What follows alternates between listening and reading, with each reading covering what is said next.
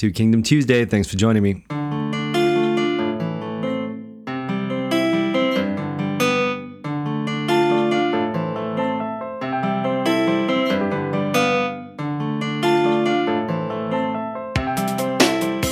Well, hope you're having a good Tuesday and a good week so far. We're picking it up with our kind of just ongoing series looking at the Escondido theology, just more properly, I think, focused on the particular chapter that deals with interaction with Meredith Kline in Kingdom Prologue.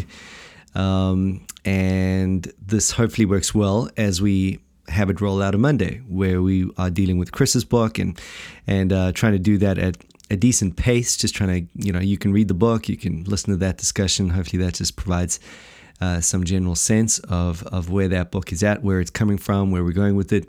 And just in that vein forms a helpful summary of Kline's theology. Chris hasn't tried to be original with that, but rather has just tried to bring Kline's theology, which is often very difficult to read, to just a more accessible level, get you interested and get you reading some more from Kline himself. Now, what I wanted to do is just carry on from where we left off. I said last time that we are kind of over with the introductions and getting on with the actual material, the look at or Frame's critique of Kline's Kingdom Prologue. And hopefully everything we've said on Monday will actually be enough to actually, be quite helpful now if you have been tracking with that Monday series. If this is all boring to you, maybe Tuesday is a good one to skip. But this is kind of where I'm at and will be for a while. So this is what Tuesdays is going to be about. Now, with that in mind, last time I looked at methodology and maybe what I should say as well, just before we get going, if this is the first time you're kind of joining us for Two Kingdom Tuesday, the reason why this relates to why Meredith Kline's work relates to the Two Kingdom thing and part of Frame's overview of the whole Two Kingdom movement and dislike for it, is that Kline is really at the bottom of it. I suppose you could say his exegesis is certainly identified by Frame as being the source exegetically of the Reformed Two Kingdom movement, and certainly there is. That would be correct. I think more so than any identification with historical Lutheranism or anything like that. Obviously, as we've said over and over again, there are those connections to be made at some level. But fundamentally, the Reformed version of Two Kingdom theology, I think, does rightly come from Meredith Kline's work. Now, on that topic, what I do just want to mention, I want to talk a little bit today about Kline and the Kleinians. What I mean by that is that obviously if Kline is at the source of this stuff, then obviously, he hasn't said everything that there is to say about what Frame himself is critiquing in Two Kingdom thought.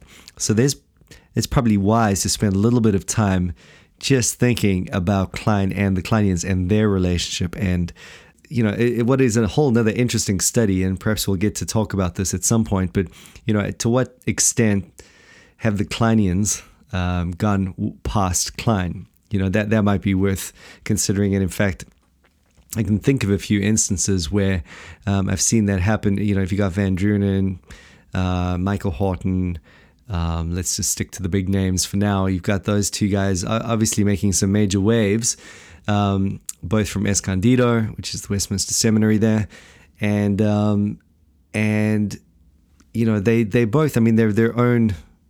They are their own theologians. Perhaps there's a better way to say that, but you know what I mean. They are thinkers in and of themselves, and really excellent ones at that. So they have run with Kline's thought right at the very base level, but they've said things that Kline never said, and often. There might be a legitimate bit of debate as to whether what Kline has said would lead properly to what they're saying at every quarter. So you got to keep that in mind as you go through this. But certainly as Frame sees Kline at the root of so much of what has been built upon by those later Two Kingdom authors, this becomes important. This becomes a Two Kingdom Tuesday issue, not just a Meredith Monday issue, so to speak. And then the thing about that as well is that, and this is just to have in the background, and what I'm slowly starting to piece together more and more, is that where Frame would disagree with others about two kingdom theology, it's not always the safest course of action to think that he's automatically disagreeing with Klein, and whether Frame himself realizes that and has made those distinctions, well,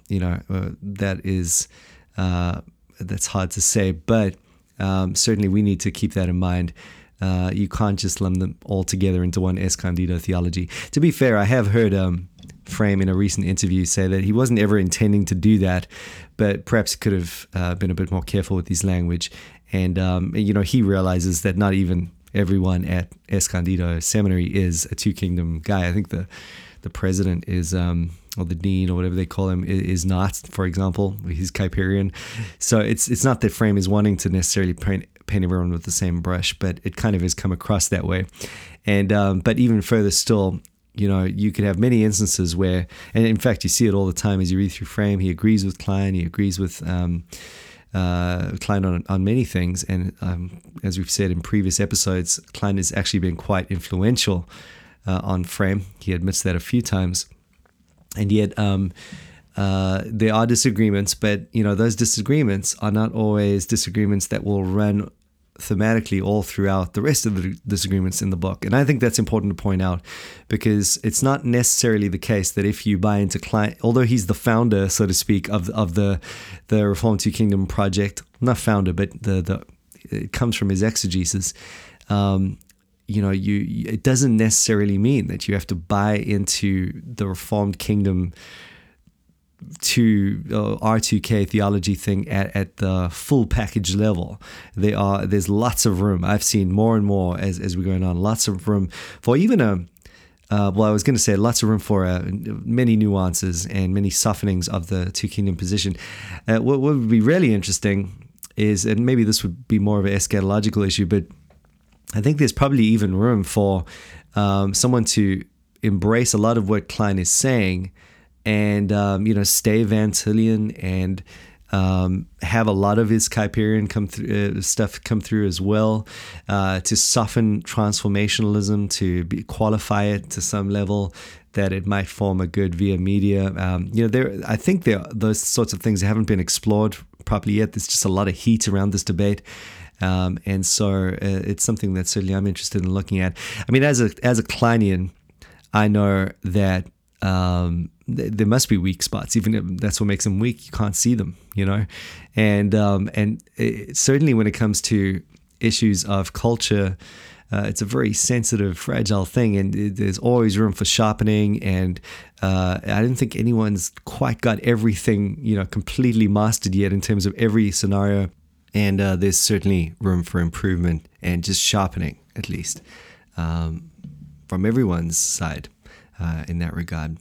And I think the only way we'll ever get to thinking about those improvements is if we see where the overlap exists between the two ways of thought, so that we're able to kind of point out where the actual conflict lies and the degree to which that conflict affects the overall system. Frame points out that with all the notions of two kingdoms, and with the secular realm not having biblical norms imposed upon it, we have to remember that that's a big thing in Van Drunen's thought. And he wants natural law to rule in the civil realm, and he wants biblical revelation to rule in the redemptive realm. And even that idea, as Frame points out, is largely an imposition of biblical norm upon a secular realm. In other words, we're just simply saying that this is the way that God wants it. He wants the civil realm to be governed by natural law. He wants the redemptive realm to be governed by Scripture.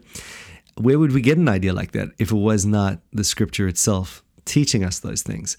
And therefore, in some way, not a sharp imposition, but it is, that is ruling the day in terms of the way that we're then setting up our two kingdom theology. So no one can really get away from doing that at some level. And that, I think it's a good point. Frame doesn't say this, but I think in some sense that does make everyone, in some sense, a kind of transformationalist at some level. I don't know, that's very provocative to say, but it's kind of, if you understand where I'm coming from there. Really, the issue is more to do where do you put that cultic boundary, and also, even just saying that, acknowledging that we agree that there is a cultic boundary in place in terms of our engagement with secular culture as the redemptive kingdom. But we agree so because of the lordship of Christ. I mean, he is king. He gets to make those decisions. So the bottom line is everyone, and here's the thing that's interesting. Klein and Frame really agree on that lordship principle. Both want to do what they're doing as a result of their high view of Christ's lordship. Both want to, here's where it gets even crazier, both want to actually go ahead with a certain view of what we do with culture based on where it is that we see the Lord directing the church in their engagements and where that cultic boundary lies. So, they're in agreement there in many ways. It's just, of course, there is a sense in which they've disagreed. Well, not a sense in which they have disagreed entirely on where to put that line, where the Lord himself would regard that line having been placed. I think I'm seeing, just in reading Klein and Frame together so far, I'm seeing that they are talking past each other a little bit, it feels like, in that Frame is so concerned with the lordship leading to application in all of life, meaning not just that we apply the Bible in all areas, but that we actually have a transformationalist view. He's so concerned that affects the glory of Christ that he's not really hearing Klein say that he is also so concerned with the lordship of Christ that he is concerned to be careful not to transgress a cultic boundary that the Lord himself has put into place. Both of them are supremely concerned of the lordship of Christ. And I think just to acknowledge that sometimes helps, and it just gets you a little closer into where the heat lies. But all of this applies mainly to Frame and Klein, because as soon as you move into something like Van Drunen and Frame, you see they probably are further apart just in terms of their theology, in that I don't know necessarily that Klein wants natural law in the civil realm quite in the same way that Van Drunen does. I'm not sure that Van Drunen is quite as sold on the idea of antithesis and that Van Tillian sort of split down the middle as Klein is, which again unites him more to Frame. So there's a lot of interesting play there. Next week, if Lord willing, I'm going to actually have a opportunity to talk to John Frame about this. I think I'm going to ask him that question, and I'll get back to you guys as to what he says, whether he has any comment that might move us forward on that one, just in terms of whether he's really hearing Klein and just on that issue of being more closely aligned to Klein maybe than Van Drunen, and it's not like I'm expecting this total wow, look how everyone can just get along.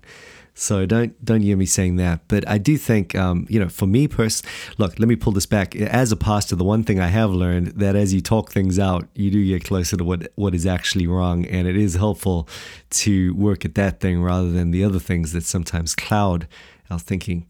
But for me personally, as a pastor, I want to have a good, robust view of cult and culture. I want to know how that works. I want to know what I am to do as a Christian in culture. I want to know how to do things for the glory of Christ and how He has called me to interact. This extends for anything from our daily vocation to watching a movie to engagement with art to just whatever it is. Everyone I think would do well to just acknowledge that there is always a blind spot in our own position. I've long since felt that any two kingdom guy is going to be so sold on the two kingdom thing that there is of course a danger of just that aloof detachment from culture that a transformationalist is not going to be guilty of. He's going to feel impelled to get in there and make a change, and where I would say they need to have that same opinion or same kind of check on themselves when Most responsible transformationalists will keep the gospel front and center, ministry of the church, etc. But their practice might lead them to be somewhat distracted in that. I don't think that's going to necessarily be a problem for a Two Kingdom guy. They're going to be focused on word and sacrament, but they might grow aloof. And so I don't think that by reading the opposing viewpoint, you're necessarily going to flip over into the other camp or come up with some amazing, via media. But what you might do is just have something, just get a little less confident on some of your weaker points so that you're just not falling into those ditches that we can too easily fall into. And so, again, stay tuned to this day on Tuesday, Two Kingdom Tuesday. For a while, we'll be digging into exactly that. Just going back and forth on Klein's theology, realizing it's at the base of it all, and just understanding that there are going to be some good points that are thrown back at Klein. And I think having read through this chapter a few times now, I think that I do think that Klein has the better argument. I do. I think that I'm sold on what he's saying, but it's also good to know that there are some vivid points that lead me to that conclusion. It's not just that I'm, choosing some sort of random guy to go with. Your anchor falls on Scripture, as it were, as you've reasoned this thing through. But I feel like I'm more balanced as a result, just as a result of reading this one chapter in the book, despite all the sort of, what do you call it? Just all the missiles that have been launched and thrown around, and truly some of the blog controversy stuff around the subject is horrendous. I mean, man, sometimes people forget that they're Christians when they're writing stuff to each other. Unacceptable. And from any way, we should just not be slandering the other camp. That, as you so often see happen. And so, anyways, bottom line, let's get humble, let's learn, let's improve, let's sharpen. That's what this day is about. And hopefully that's something to think about. See you tomorrow.